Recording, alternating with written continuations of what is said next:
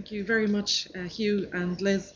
We're on to our final presentation for the afternoon. It's from Dr. Jonny Geber, and it's on his work on feeding the poor, revealing relief food from dental calculus analysis in victims of the Great Irish Famine.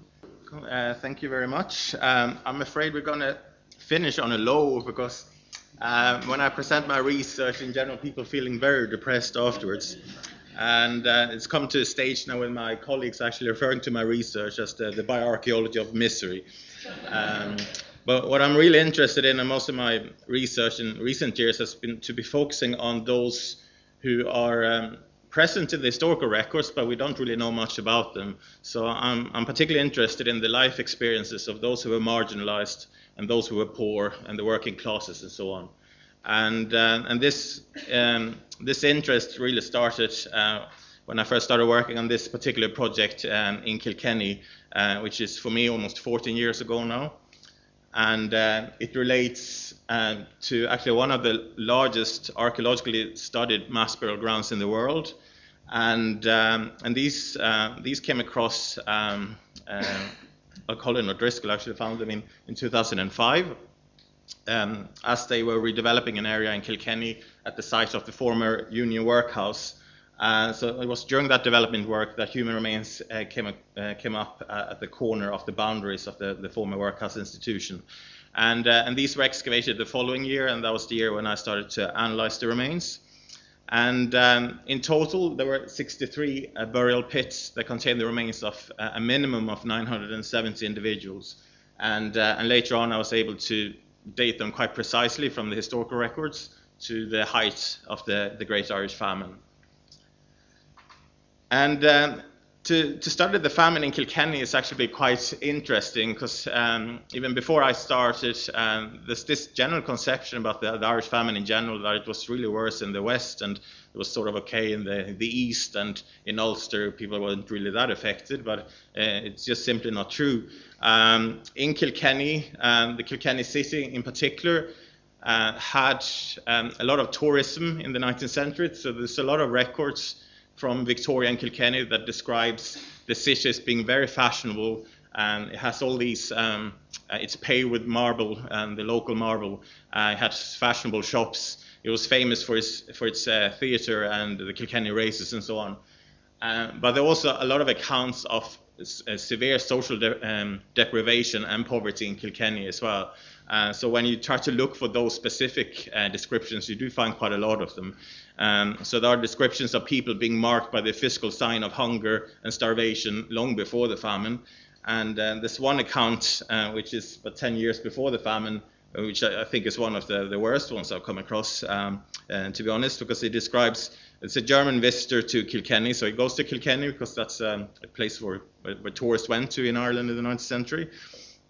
And he describes as his coach approached that it was surrounded by hordes of beggars, women and children, and one of the passengers in the coach was eating a gooseberry, and he spit out the skin, and immediately there was a mother, threw herself on the ground, picked it up and put it in the mouth of her child.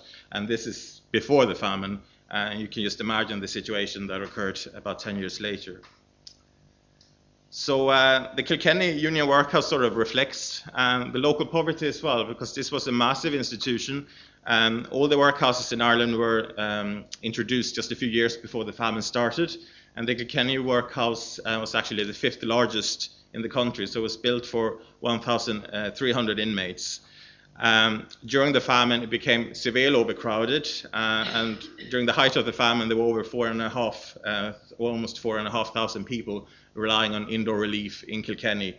And this is the time where Kilkenny had a population of about 20,000, so you can just imagine the conditions then. So what I've been focusing on is primarily the human remains, but I'm studying the human remains in a biocultural perspective, which means that even though the human remains is the focus of my study, I still consider all the evidence I have around it. So that includes the archaeological evidence, and it includes all the historical contextualization. So there were nearly 1,000 individuals, and I produced quite a lot of publications relating to this project. And in 2010, the remains were returned to Kilkenny and they were reburied. And so they were interred in the Kilkenny Famine Memorial Garden, which was created for this purpose. But before they were reburied, we actually sampled some bone fragments from nearly all the individuals, so rib bone fragments and teeth from about 200 individuals. So they are curated by the National Museum. So that basically means that it's possible to continue to do research on these remains even though they have been reburied.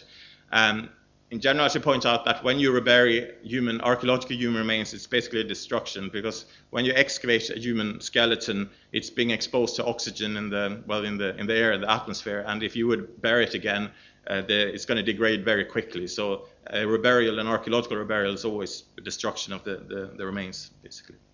But thanks to these remains being sampled, I was able to continue studies.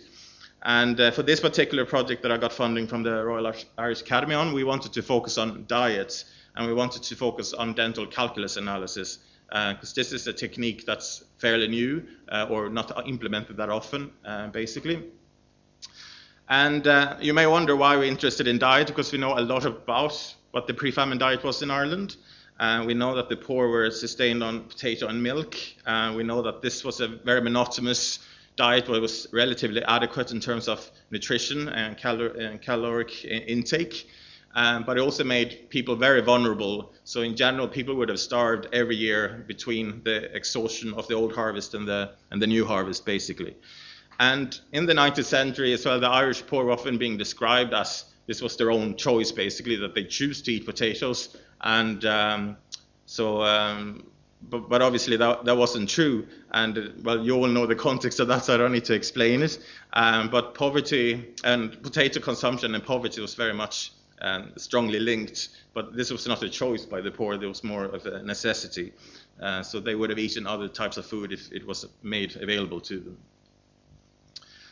So obviously during the famine, potato wasn't available to them anymore, and it was chiefly replaced with Indian meal or maize or corn that was imported at vast amounts from the United States, and this was the food that they were supplied in the workhouse as well. So those that got access to the workhouse, that was the workhouse diet, basically.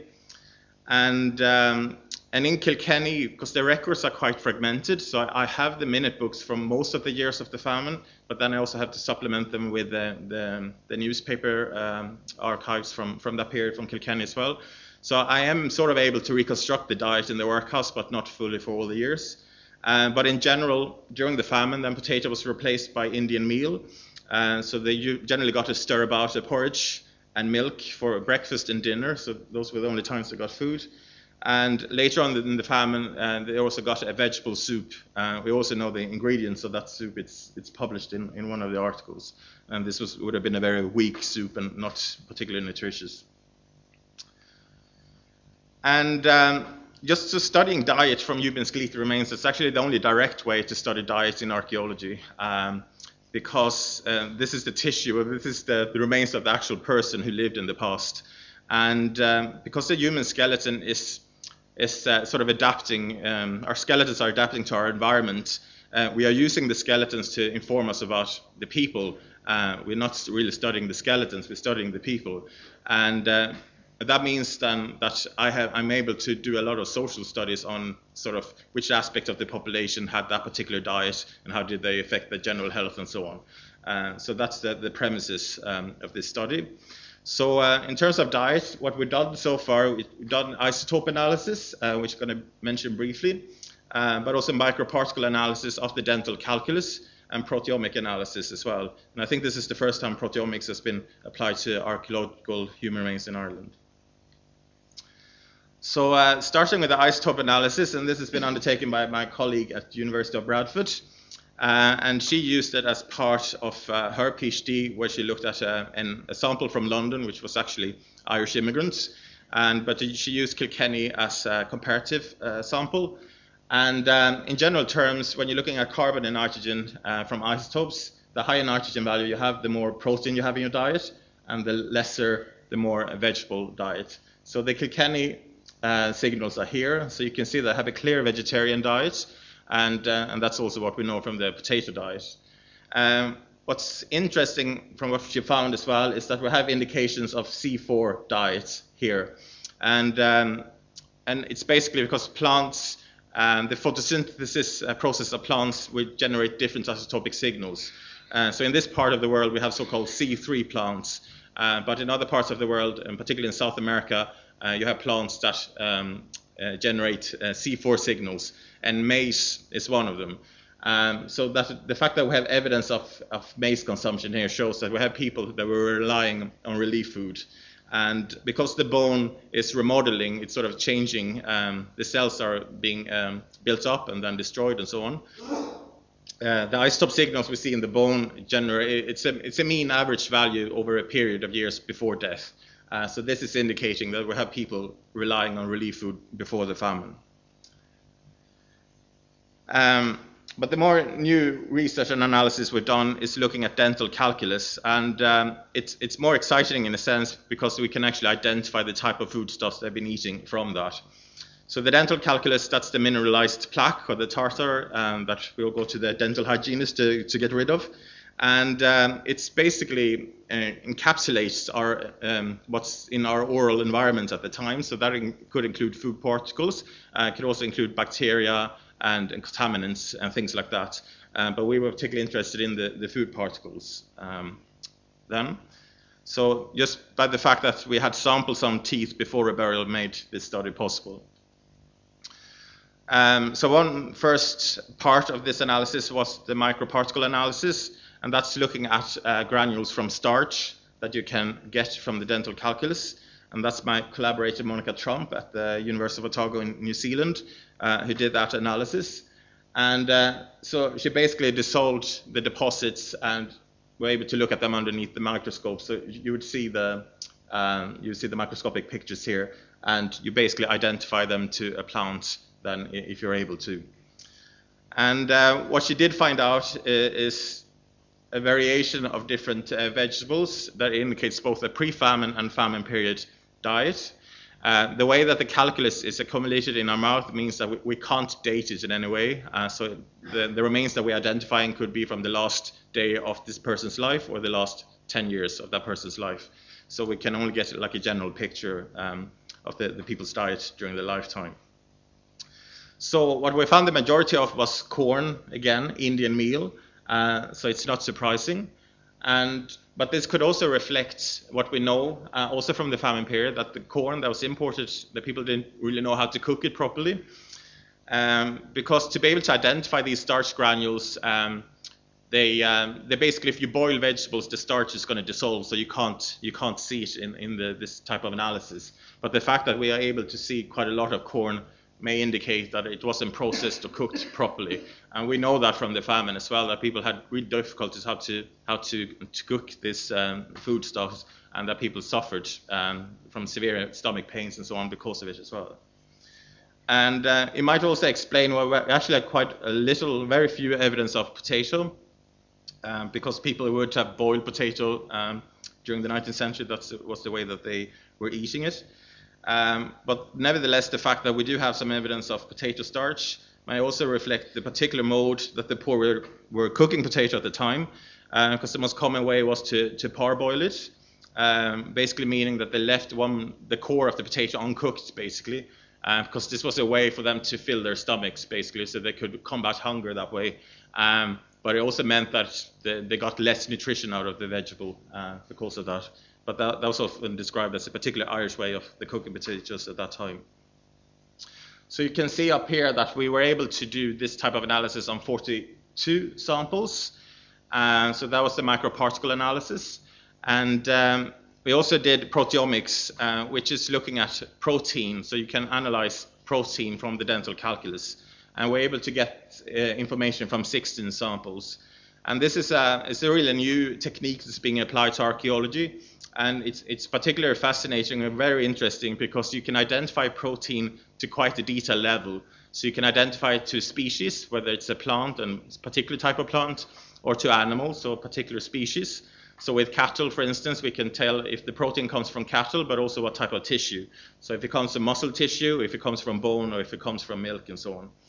So with that information, we do find quite a lot of evidence of milk.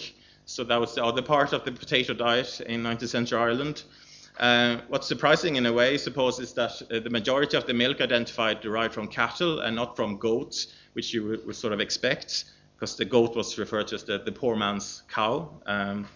But the fact that we have a lot of cattle may also suggest that the milk came from the workhouse diet, because it was something that they needed to have in vast amounts, basically. So it might have been a commercial production setup that well, you needed cattle for that, basically. But the most surprising find, in a way, was that we found evidence of egg protein in 4 samples. So 4 samples out of 16. And egg is something that the poor people, the working classes, would not have been eating in the 19th century. This was considered a luxury food for the working classes, and even though it was quite common for the poor to sort of keep chickens, it was generally never eaten. It was something to be sold, basically. And even from Sweden, as my grandmother used to tell, she was born in 1912, and her family was poor agricultural farm laborers, that they had chickens, but they never ate the eggs, not even during Easter, because that was always for selling, because that's a way to get money, basically. And eggs was one major food export from Ireland in the 19th century. In the 1830s, between 60 and 90 million eggs were exported. And as you know, the food exports increased in Ireland during the famine. And in 1850, 90 million eggs were exported to Liverpool alone. So you have to see it in that context. So the general impression I get is that these people that I've studied who died in the workhouse in Kilkenny, that they came from quite varied backgrounds. So even though they're working class, their experience of poverty and being working class could have differed quite a bit. But they all ended up in the workhouse eventually. And there are numerous accounts of that as well, that people who during the famine or before the famine were considered to be respectable farmers and so on, they found it very difficult to not just enter the workhouse, but also to receive poor relief, because there was such a shame and social stigma associated with it. And I also got this impression that people came from different backgrounds before they entered the workhouse, from looking at the skeletons as well. So this is one individual, an older adult male, who has features in a skeleton that suggest to me that he was an industrial worker, and that particularly that he worked in the textile industry, because he's got notches on his teeth, which could be from biting a metal needle or something like that, and he's got stress injuries to his shoulder from this type of movement, so moving your shoulder backwards, and also he has a dislocated coccyx and also facets on his leg bones that could indicate that he was sitting in this tailor position, if you know what I mean. And Kilkenny had quite a large textile industry that basically went bust in the 1830s. So there was a lot of poverty in Kilkenny even before the famine because of that. So this is possible a man who was fairly well off in the terms that he was an industrial worker before the famine, but with the famine progressing, he ended up in the workhouse. We have another individual who has this particular pathological change to his spine. And this is a condition we don't really know the cause of. We know that it causes fusion of the vertebra and ossification of ligaments. It's called DISH, or diffuse idiopathic skeletal hyperostosis.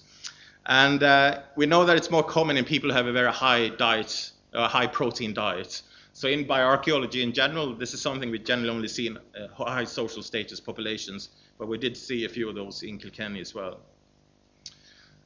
So I think my research is sort of giving a different perspective of what the famine entailed for the people in Kilkenny. As I said, the workhouse was severely overcrowded. So nearly a fifth of the population would have been at the workhouse at one stage. And there were also numerous deaths in the workhouse. So this burial ground that we studied had the remains of about 1,000 individuals, but there were well over 4,000 who died in the workhouse in Kilkenny during the famine. And there were also numerous accounts of food riots occurring. And there were also refugee camps in Kilkenny, and this would have been people that came from the west of Ireland to try to see if they could get any help from the east, basically. Just to finish very quickly, just to talk a little bit about the new research we're doing, and it more relates to the consequences of relief food, because the Indian meal that was imported as relief food is actually not nutritious, or it wasn't nutritious in the 19th century because they didn't really know how to cook it properly. So it generally resulted in pellagra, which is niacin deficiency. And at that time in the 19th century, they weren't able to diagnose it, but medical historians have been arguing that pellagra existed in Ireland during the famine because of the symptoms that are being described. And this is a really severe disease that would eventually lead to death, and it has lots of psychological symptoms as well. What's particularly interesting is that pellagra can potentially impact the bone remodeling process. And I have a PhD student who is working in New Zealand. She's actually in Texas right now, looking at the microstructural effects of starvation in the people who died in the Kilkenny workhouse. And she's trying to see if she can see evidence of pellagra from that. So in general terms, what I'm trying to do is that I'm studying the human remains, but I'm essentially studying the people who experienced the famine, who experienced the workhouse in Kilkenny, and experienced poverty in the 19th century. And that's the huge benefit with studying human remains, is that we can get these personal stories out of the human remains if you interpret them in that context, basically. I'll probably mention this very quickly. I mean, there's a lot of social stigma associated with poverty and so on. And the fact that this burial ground in Kilkenny was forgotten about is something I found really, really fascinating. And it relates to the poverty, the stigma associated with shame and so on. But there's also one other aspect, and I actually removed that slide. But anyway, this burial ground was never consecrated. And I can sort of follow that discussion that went on after the famine. That the Board of Guardians managed to get the burial ground elsewhere, and they couldn't get that consecrated either because the Catholic clergy in Kilkenny refused to consecrate it because they had buried a Protestant among the Catholics. And it was also extremely important for people in the 19th century to have this respectful burial, and to not have been buried in consecrated ground would have been very difficult for those who survived to be able to acknowledge that that happened to their family members. And these are the people I'd like to thank. Thank you.